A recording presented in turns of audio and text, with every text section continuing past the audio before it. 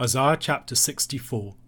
Oh, that you would rend the heavens and come down, that the mountains might quake at your presence, as when fire kindles brushwood, and the fire causes water to boil, to make your name known to your adversaries, and that the nations might tremble at your presence. When you did awesome things that we did not look for, you came down. The mountains quaked at your presence. From of old no one has heard or perceived by the ear, no eye has seen a God besides you, who acts for those who wait for him. You meet him who joyfully works righteousness, those who remember you in your ways. Behold, you were angry, and we sinned. In our sins we have been a long time, and shall we be saved? We have all become like one who is unclean, and all our righteous deeds are like a polluted garment. We all fade like a leaf, and our iniquities, like the wind, take us away. There is no one who calls upon your name, who rouses himself to take hold of you. For you have hidden your face from us, and have made us melt in the hand of our iniquities. But now, O Lord, you are our Father. We are the clay, and you are our potter. We are all the work of your hand. Be not so terribly angry, O Lord, and remember not iniquity forever. Behold, please look, we are all your people. Your holy cities have become a wilderness. Zion has become a wilderness, Jerusalem a desolation. Our holy and beautiful house, where our fathers praised you, has been burned by fire, and all our pleasant places have become ruins. Will you restrain yourself at these things, O Lord? Will you keep silent and afflict us so terribly? Isaiah chapter 56 to 66 is the larger concluding section for the book of Isaiah.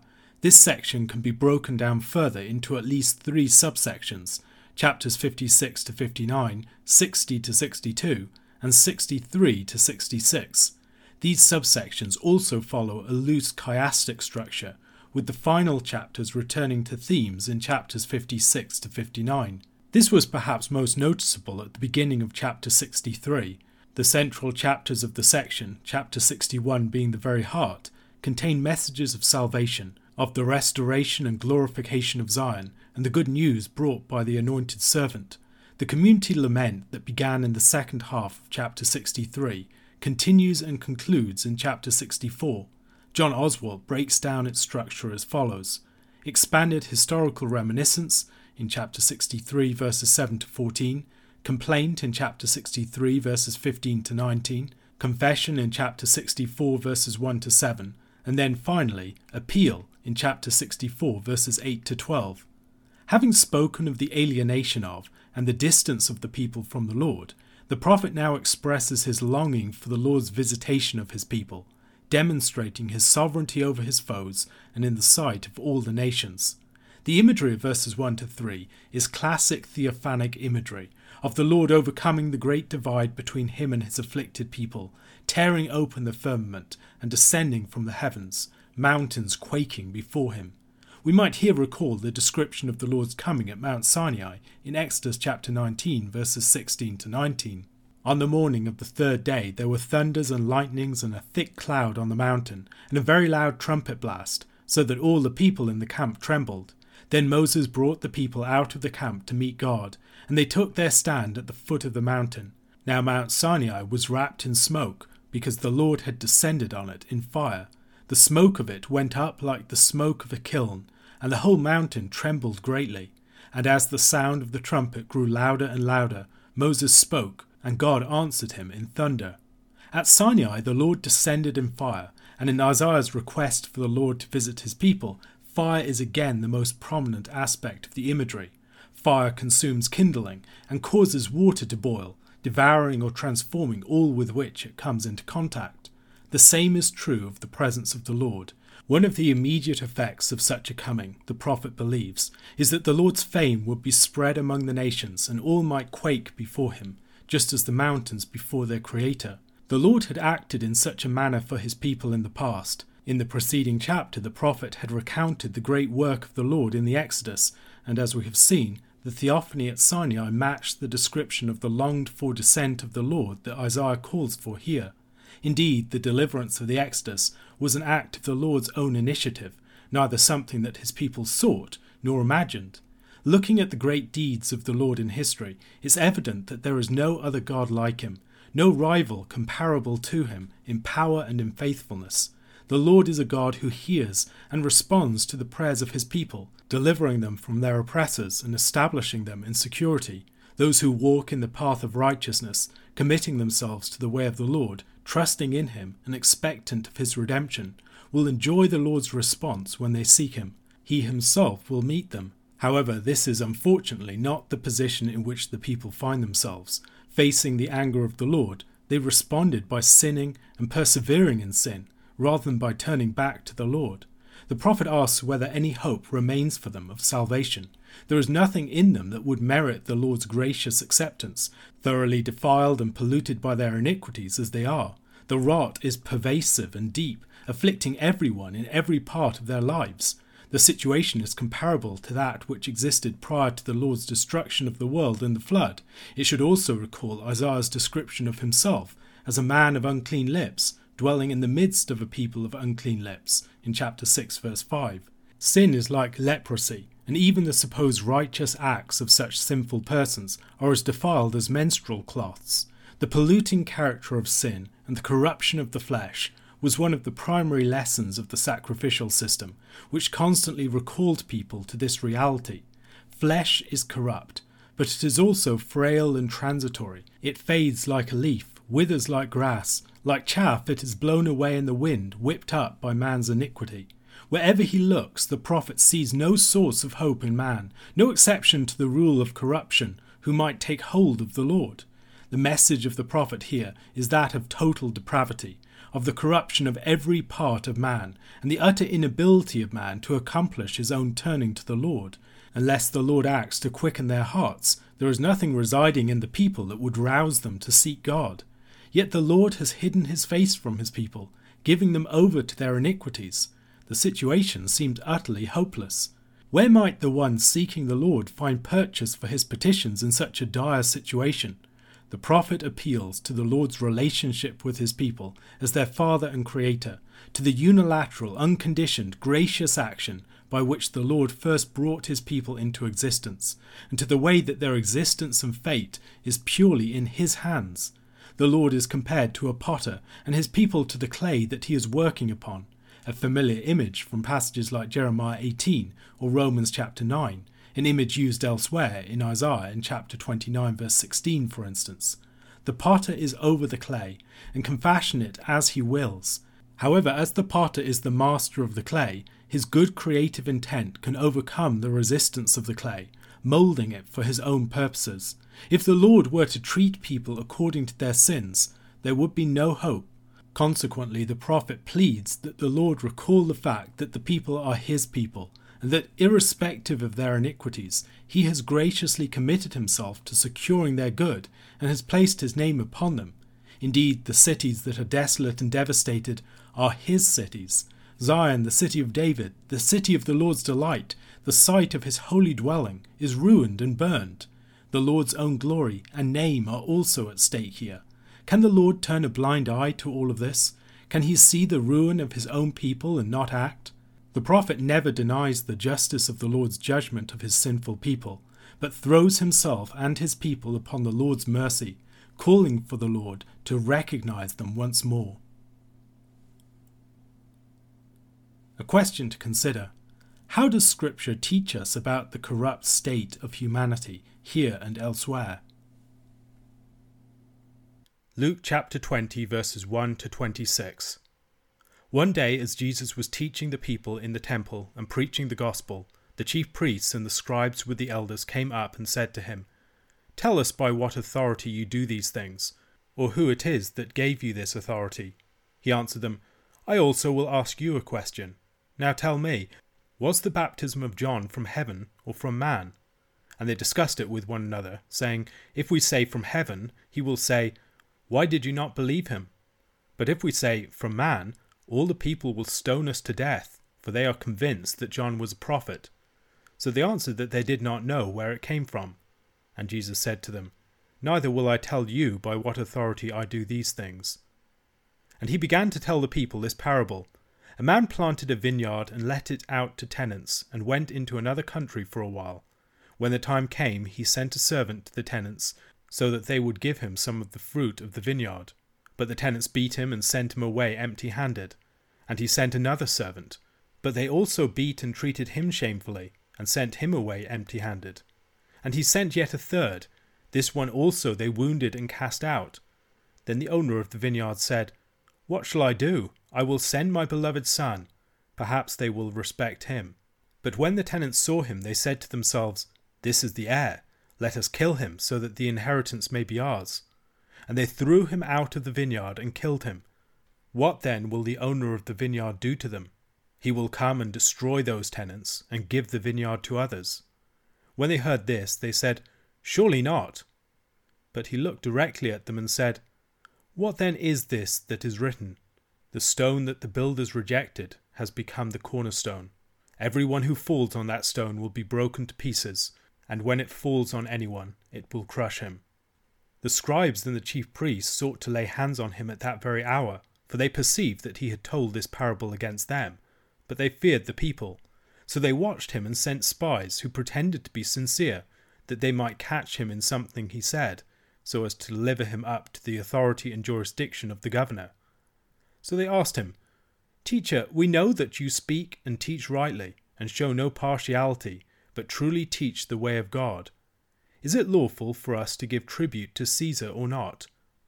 But he perceived their craftiness, and said to them, Show me a denarius. Whose likeness and inscription does it have? They said, Caesar's. He said to them, Then render to Caesar the things that are Caesar's, and to God the things that are God's. And they were not able in the presence of the people to catch him in what he said, but marvelling at his answer, they became silent. Luke chapter 20 comes after Jesus has entered the city of Jerusalem like a king and declared judgment upon the temple. There are people gathering around him, and behind him he's the head of a movement. And we have the privilege of knowing how the story ends, and so we anticipate the direction it's taking. But imagine what it was like for people there at that time. They're thinking that the kingdom's about to come imminently. They're asking Jesus about this. Jesus has to teach them concerning it, teaching them things they do not yet understand, that like a nobleman he will have to go away and receive a kingdom and then come back. Seeing the growing popularity of Jesus and the movement around him, the leaders of the people are threatened, and they immediately try and trap him. They do this by asking the source of his authority. If his authority is from man, it can be dismissed. If he claims it is from God, they have other grounds by which they could move against him. And Jesus answers their question with a question, yet the answer to the question that Jesus asks is the answer to the question that the chief priests and the elders have asked him. John the Baptist was sent by God, and his prophetic ministry was one through which God authorized and bore witness to his Son. Jesus traps those seeking to trap him, as he does on several occasions. The parable of the tenants that follows is important to read in the light of Israel's identity as the vineyard. Jesus introduces the parable in a way that highlights the background of Isaiah chapter 5 and Psalm 80. Isaiah chapter 5 verses 1 to 7 read, Let me sing for my beloved my love song concerning his vineyard. My beloved had a vineyard on a very fertile hill. He dug it and cleared it of stones, and planted it with choice vines. He built a watchtower in the midst of it, and hewed out a wine vat in it, and he looked for it to yield grapes, but it yielded wild grapes. And now, O inhabitants of Jerusalem and men of Judah, judge between me and my vineyard. What more was there to do for my vineyard, that I have not done in it? When I looked for it to yield grapes, why did it yield wild grapes? And now I will tell you what I will do to my vineyard. I will remove its hedge, and it shall be devoured. I will break down its wall, and it shall be trampled down. I will make it a waste. It shall not be pruned or hoed, and briars and thorns shall grow up. I will also command the clouds that they rain no rain upon it. For the vineyard of the Lord of hosts is the house of Israel, and the men of Judah are his pleasant planting. And he looked for justice, but behold bloodshed, for righteousness, but behold an outcry. Isaiah's parable focused upon the failure of the vineyard to produce good fruit. Jesus's focuses upon the wickedness of those working within it. The fruit seems to be there, but the workers are rebellious. In his ministry, Jesus talks about the fields white to harvest, and the desire that labourers will go out and harvest it. And yet the workers in God's field are not faithful. Likewise, there is a flock, and the shepherds are abusing the flock. The distinction between Israel and its leaders is important here. It's part of the meaning of the parable. The master sends his servants, the prophets, and finally his own son, and all are being rejected. Jesus is foretelling his own death within this parable, and people who are involved in his death are hearing it. In Genesis chapter 37, verses 18 to 20, I think we see part of the background that Jesus is alluding to here. They saw him from afar, and before he came near to them, they conspired against him to kill him. They said to one another, "Here comes this dreamer. Come now, let us kill him and throw him into one of the pits. Then we will say that a fierce animal has devoured him, and we will see what will become of his dreams." Joseph, in that case, is the threat to his brothers. They believe he's the one that's going to inherit, and they want to destroy him. Likewise, driven by envy, the wicked tenants seek to destroy the son. The tenants will be deprived of their position. This isn't a claim about Israel itself being dispossessed, but about the wicked tenants of the chief priests and the scribes. Their places will be taken by the 12 and others, who are the true tenants now of the vineyard of Israel. This looks forward to fruit from Israel. The vineyard isn't abandoned, it's given into different hands. Jesus quotes as an interpretation of much of his teaching in this parable, Psalm 118 verse 22. "The stone that the builders rejected has become the cornerstone." And this quotation interprets the parable. It shows something of the necessity that Christ must die, that he must be rejected by the wicked tenants. This was also a verse used for apologetic purposes by the early church. We see it in 1 Peter chapter 2 verses 4 and 7, and also in Acts chapter 4 verse 11. This Jesus is the stone that was rejected by you, the builders, which has become the cornerstone. This is one of the texts that looks forward to Christ's rejection by his people and his resurrection. The parable reveals that the Davidic Messiah had to die, and the verse confirms this. The rejected son is the rejected stone, and the builders are associated with the religious leaders, as they were associated with the wicked tenants. Note also the way that this brings temple themes to the forefront. There is a cornerstone being set up. A new building is going to be erected. Christ is the rejected stone, but becomes the cornerstone of a new temple that the Lord is building. There are also allusions here to Isaiah chapter 8 verses 14 to 15 and Daniel chapter 2 verses 44 to 45. Isaiah chapter 8, "And he will become a sanctuary and a stone of offence and a rock of stumbling to both houses of Israel, a trap and a snare to the inhabitants of Jerusalem. And many shall stumble on it. They shall fall and be broken. They shall be snared and taken." And then in Daniel chapter 2, "And in the days of those kings the God of heaven will set up a kingdom that shall never be destroyed, nor shall the kingdom be left to another people. It shall break in pieces all these kingdoms, and bring them to an end, and it shall stand forever. Just as you saw that a stone was cut from the mountain by no human hand, and that it broke in pieces the iron, the bronze, the clay, the silver, and the gold. A great God has made known to the king what shall be after this. The dream is certain, and its interpretation sure." The chief priests and the scribes now send spies to try and trap Jesus. Tax to Caesar was a deeply fraught political and religious question. To pay the tax was a seeming acknowledgement of its legitimacy and the legitimacy of the Romans' authority in the Holy Land. The denarius itself likely had blasphemous statements of Caesar's being the Son of God. One way or another, Jesus is caught, it seems. Either he aligns himself with the tax rebels and the revolutions against Rome, and can easily be handed over to the governor and put to death for that, or he will seem to be like a compromiser with Rome, and he will lose credibility with the crowd. And his answer is a profoundly shrewd one. First of all, he asks them to produce a coin. They must reveal that they have one of the coins in their possession. The Jews could have their own coinage, the temple coin for instance, but they clearly had such coins in their possession. The answer, "Render to Caesar the things that are Caesar's, and to God the things that are God's," is an ambiguous one. To some it might be saying, "Give Caesar what is coming to him," and to others it might be seeming to say, "Pay your taxes." But there is a logic to it. If you have this blasphemous object in your possession, why not give it back to Rome? There's a willingness to be dispossessed of such an item. That's part of it. There are also dues to be paid both to Caesar and to God. The claims of God put limits upon the claims of Caesar. The reasoning of Jesus is that the coin is Caesar's, and so the tax isn't just an arbitrary imposition, but something for services given. all the different ways in which Caesar provides security for the land and resources and services within the land. Those things do give a reason to pay taxes to him. Also, God has established him as the ruler, and for that reason they must acknowledge that he is the bearer of the sword. Even an occupying force could be a legitimate authority under certain conditions. Jesus makes an important point here. He's not just escaping a trap. He treads a line between compliance and resistance.